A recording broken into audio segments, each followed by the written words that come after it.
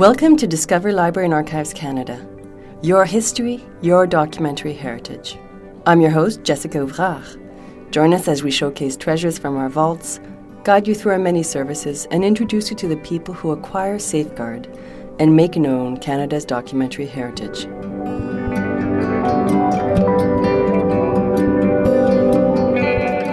Curling could be considered the unofficial national sport of Canada.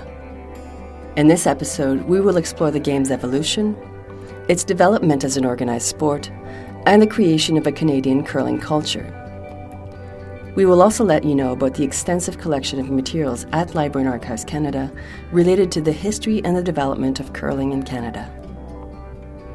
If you're interested in viewing images associated with this podcast, you can follow along by viewing our Flickr gallery.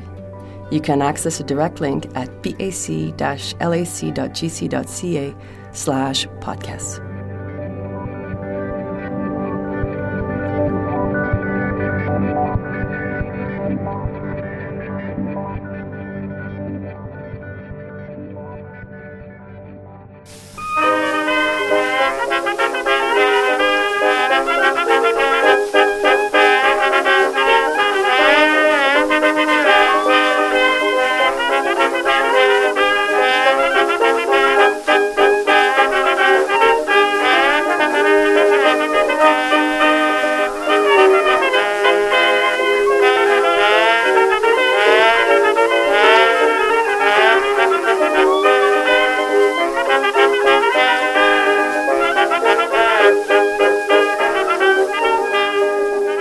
Our guest for this episode is Warren Hansen.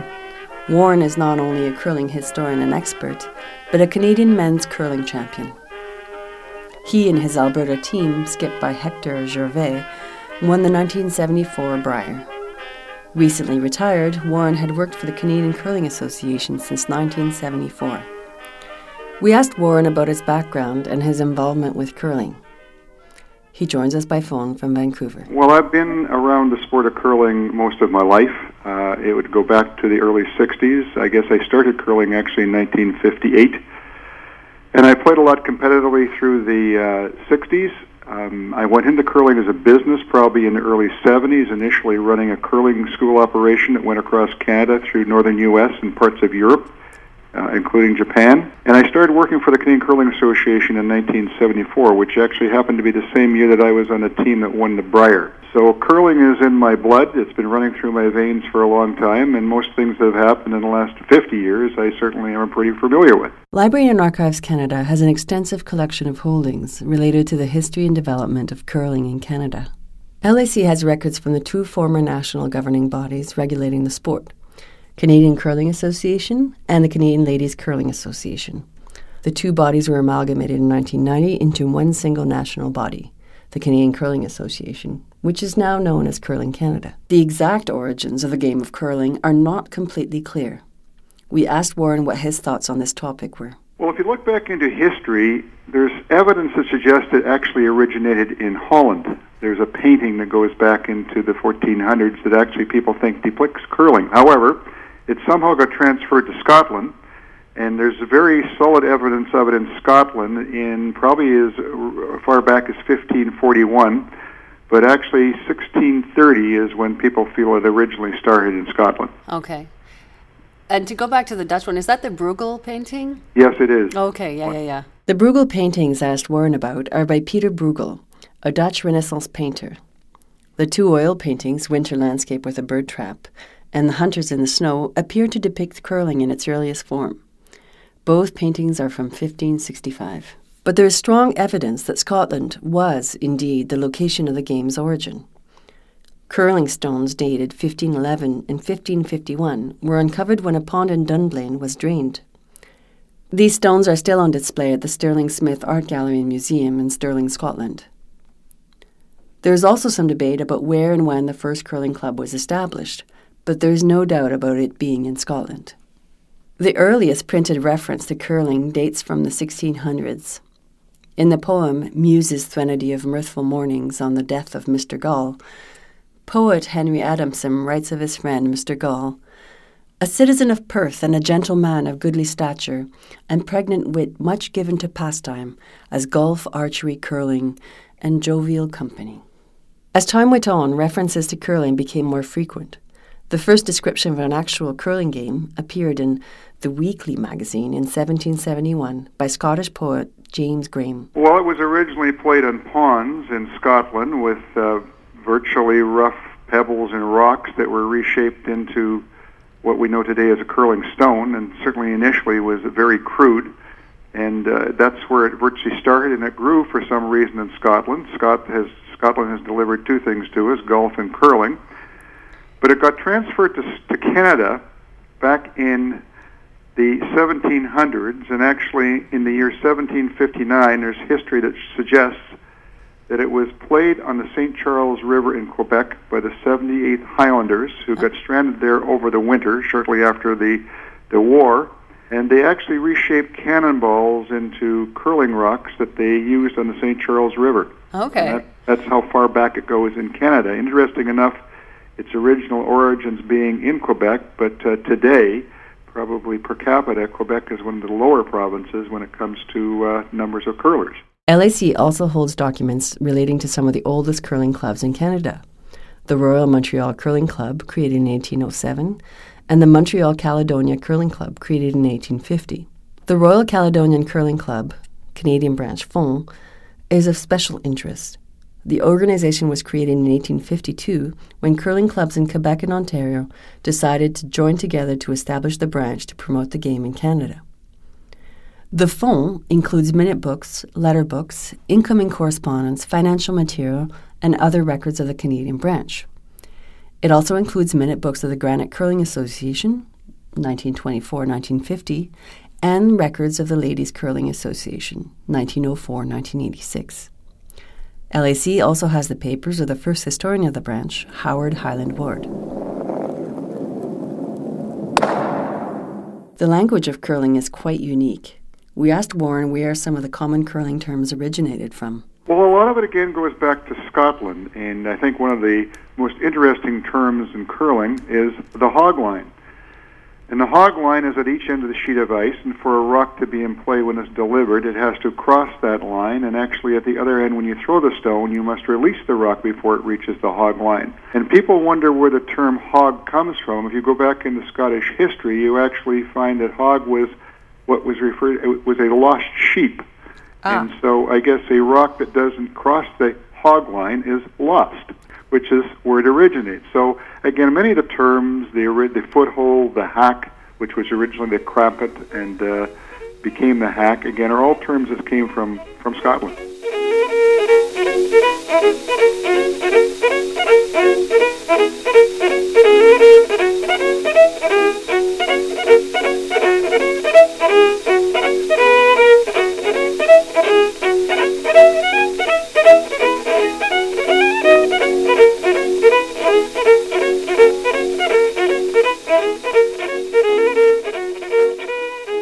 Curling is a sport rich in tradition and etiquette.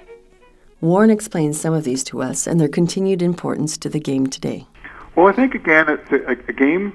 Golf and curling were both originated in Scotland, and the ethic part of it and the code of conduct in both sports are very similar. They're both very honorable games, and most of the emphasis on participating by the rules and regulations are placed on each participant themselves, and it's a great dishonor to have violated any of the rules or etiquette of the sport. Mm-hmm. And golf and curling are very similar from that point of view, and a lot of those codes of conduct and ethic that goes back to the original aspects of the game are still with us today. Right. So like the spirit, the good sportsmanship and... The good sportsmanship, the spirit of, if I do something wrong, I will be the first to admit it. Yes, and, if I touch a stone I will, in by fact, accident. impose the penalty on myself rather than you having to do it. Certainly at the high level of both golf and curling, that probably doesn't 100% exist today because of what's involved. But still, for the most part, you'll find in both sports, I think, that the players themselves are very quick to offer the fact that they did something wrong if, in fact, they are aware of it. Curling clubs seem to have become a staple of so many communities in Canada. Today, there are over 1,200 clubs with 1.5 million Canadians playing the sport. Interestingly, over 2/3 of all Canadian clubs are in the 4 western provinces. I think interesting enough as to how curling evolved in Canada, I mentioned it started in Quebec and it flowed into Ontario, but where it really seemed to prosper and grow was in Western Canada. And certainly if we look back even today, the biggest strength of the sport per capita are probably in the provinces of Saskatchewan, Manitoba, and Alberta. Mm-hmm. And for some reason, when the West was settled, one of the first things that became in existence in every community was a curling rink. Many people think it was a hockey rink, but I tend to differ. I believe it was a curling rink. And it became the sort of the center of the social hub for all these little communities as Western Canada developed. And if you go into a province like Saskatchewan, you can go into many of these small towns and still see a 2-sheet natural ice curling club that probably was originally put there a couple of hundred years ago. Right. So that's sort of how it became really part of the fabric of the community and part of the fabric of the country, is particularly how it developed in Western Canada. Yeah, and it became a sort of a social. It had a strong social aspect as well. Yes, it became the social hub of many communities. As to people went there as sort of it was part of their entertainment and part of their social life was to be part of the local curling club. Right. And because the curling clubs were covered indoors, they probably were a little more appealing, I think, than the hockey rinks. Yes. And certainly the curling aspect appealed to men and women equally, which also is what made it unique. Government records also provide documentation on the expansion of curling across Canada, including northern and western Canada, where the sport has become very popular. For example, the records of the Office of the Director of Colonization and Agriculture of the Canadian National Railways Fund includes files related to the development of curling clubs in Saskatchewan. In your opinion, do you think that curling can be seen as a reflection of Canadian identity? I do. I mean, many people feel that hockey is truly the national sport of Canada, along with lacrosse, and curling kind of steps into the background to some degree. Mm-hmm. But I think it more reflects who Canadians are as far as the type of activity it is and how you conduct yourself in playing it. There's no fighting, and there's no attempt to brutalize your opponent in any way, shape, or form. Quite the opposite. And yes. I think it very much reflects Canadian ideals from that point of view. Yes. LIC also holds many publications related to curling, including the first Canadian publication relating to the sport, James Bickett's The Canadian Curler's Manual, which was published in 1840. Early visual depictions of curling games and teams from the 1830s until the First World War can be found on numerous documentary art and photographic holdings held by LIC. They provide researchers with unique information on the origin and the development of curling in Canada. Researchers can also view material from LIC's extensive collection of audiovisual material, which documents national and international curling competitions, as well as the practice of curling in Canadian communities. Curling has dramatically developed over the years on its way to becoming a recognized Olympic sport with high-performing athletes. Can you explain for us the process behind this evolution? Yeah, I can, because I was a person very much involved in creating that evolution. When I played the sport as a top competitor back in the 60s and 70s, things were very club-based, and it was still very much every man's sport, and it was unique in those days that the playoffs to the Brier, the Canadian Men's Championship, started in every curling club in Canada every year, and to actually have a team that competed at that level, you all had to be members of the same club. Right. And it was, again, very social and very much a gentleman's game, and it didn't really have a high athletic component attached to it. Myself and a few others that came along in the 60s and 70s, though, began to change a lot of that as to how we approached it from an athletic point of view, and realized it very much was an athletic skill like everything else if it was performed properly at the top level. I was very much involved in trying to change the image and the direction of the sport through the late 70s and early 80s that was able to get it in as a demonstration sport in the Olympics in 1988 in Calgary, and ultimately become a medal sport in 1992 out of meetings held in Barcelona, Spain at the 92 Olympics. Mm-hmm. That, to some degree, changed a lot of I suppose, the manner how curling was looked upon by many people, and it changed it from being a club-based sport that everything to do with the sport came out of the club to we now created and begin the creation of a high-performance, high-performing athlete aspect of the sport that didn't exist before. And to that degree, there has been a bit of we're still at a bit of a confusing time in the fact that these very highly toned, high-performance athletes are still intermingled with the club athletes to some degree. Mm-hmm. But as time goes on, they are more and more and more moving out into sort of a branch of their own, which probably they should be like in any other sport. And they're no longer really part of that club element that existed back in the 60s, 70s, and even the 80s. We asked Warren if he thought this evolution made it more difficult for club players to compete against these high-performance athletes. I believe it's a natural evolution. The fact there are still lots of competitions for people to play in that aren't in that high-performance group. Right. We're still a little bit fuzzy as to who belongs where, but I think it's slowly sorting itself out.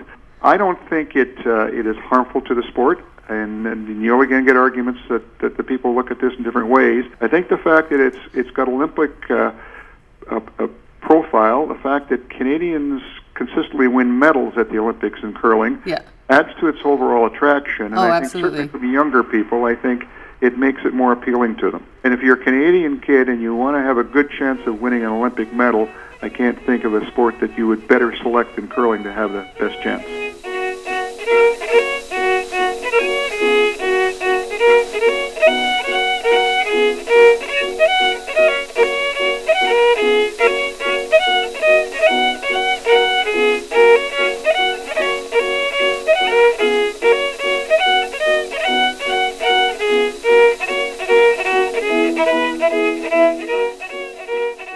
Warren, how do you envision the future of curling in Canada? I think curling has a very bright future in Canada. I think it has a very bright future around the world. It has certainly progressed in Canada faster and better than anywhere else on the entire planet. Yeah. The questions as to why has that happened, I suppose we could talk for the next hour as to determine that factor. But I mean, if we look at the curling world overall today, which has probably about 55 countries involved, the number of players in Canada would probably far outnumber the rest of the curling world put together. Right.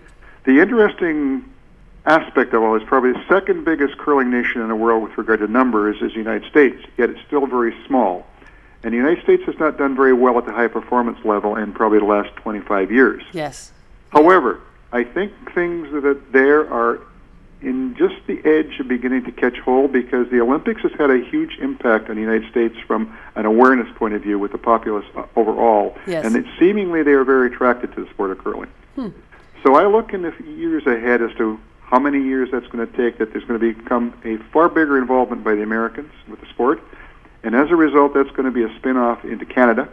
Yeah. And I think even though the sport's done very well in Canada, as a result of all this, it will do better. And I look for the future of curling, not just in Canada, but the rest of the world, over the next 10 to 15 years to be very bright.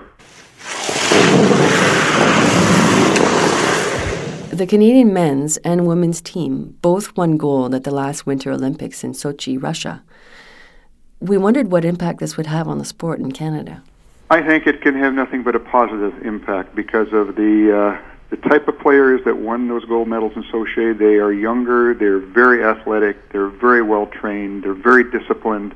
They're fine examples of athletes for any sport. And I think young people seeing that are certainly going to be attracted to the sport of curling and want to be part of it and want to participate and certainly want to emulate the people that they saw win gold medals in Sochi. The Canadian Olympians database on LEC's website also includes photos of Canadian curling team members at the Winter Olympics from 1988 to 2002. They include the Canadian women's team led by Sandra Schmirler, which won the first Canadian curling gold medal at the Winter Olympics. Schmirler's international success on the curling sheets is also highlighted in LEC's Celebrating Women's Achievement series of web articles. We asked Warren to share with us some of his special memories and curling experiences.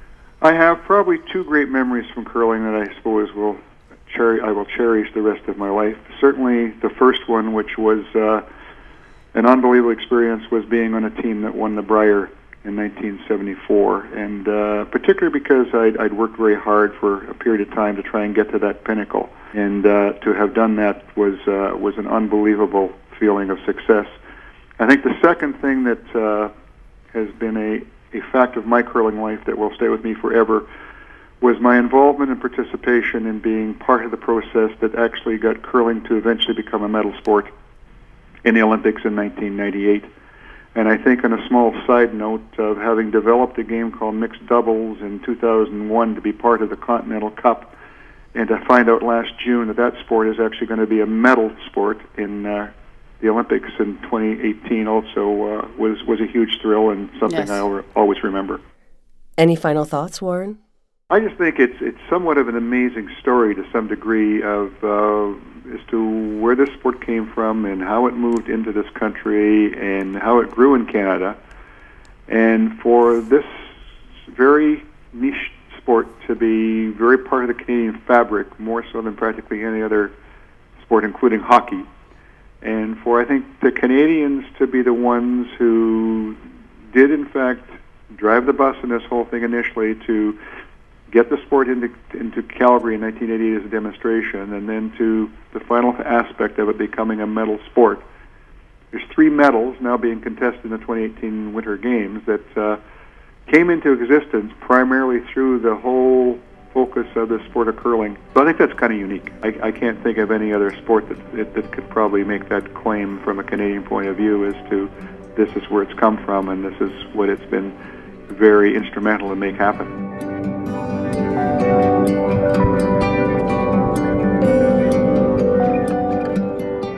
To learn more about curling, please visit us online at bac-lac.gc.ca.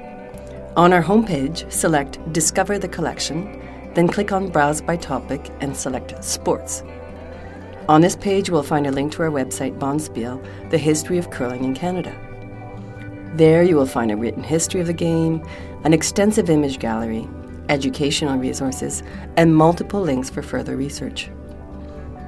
Thank you for joining us. I'm your host, Jessica Ouvrard, and you've been listening to Discover Library and Archives Canada, where Canadian history, literature, and culture await you. A very special thanks to our guest today, Warren Hansen. Also a thanks to LAC Senior Archivist Normand Laplante. For more information about our podcast, or if you have questions, comments, or suggestions, please visit us at bac-lac.gc.ca/podcasts.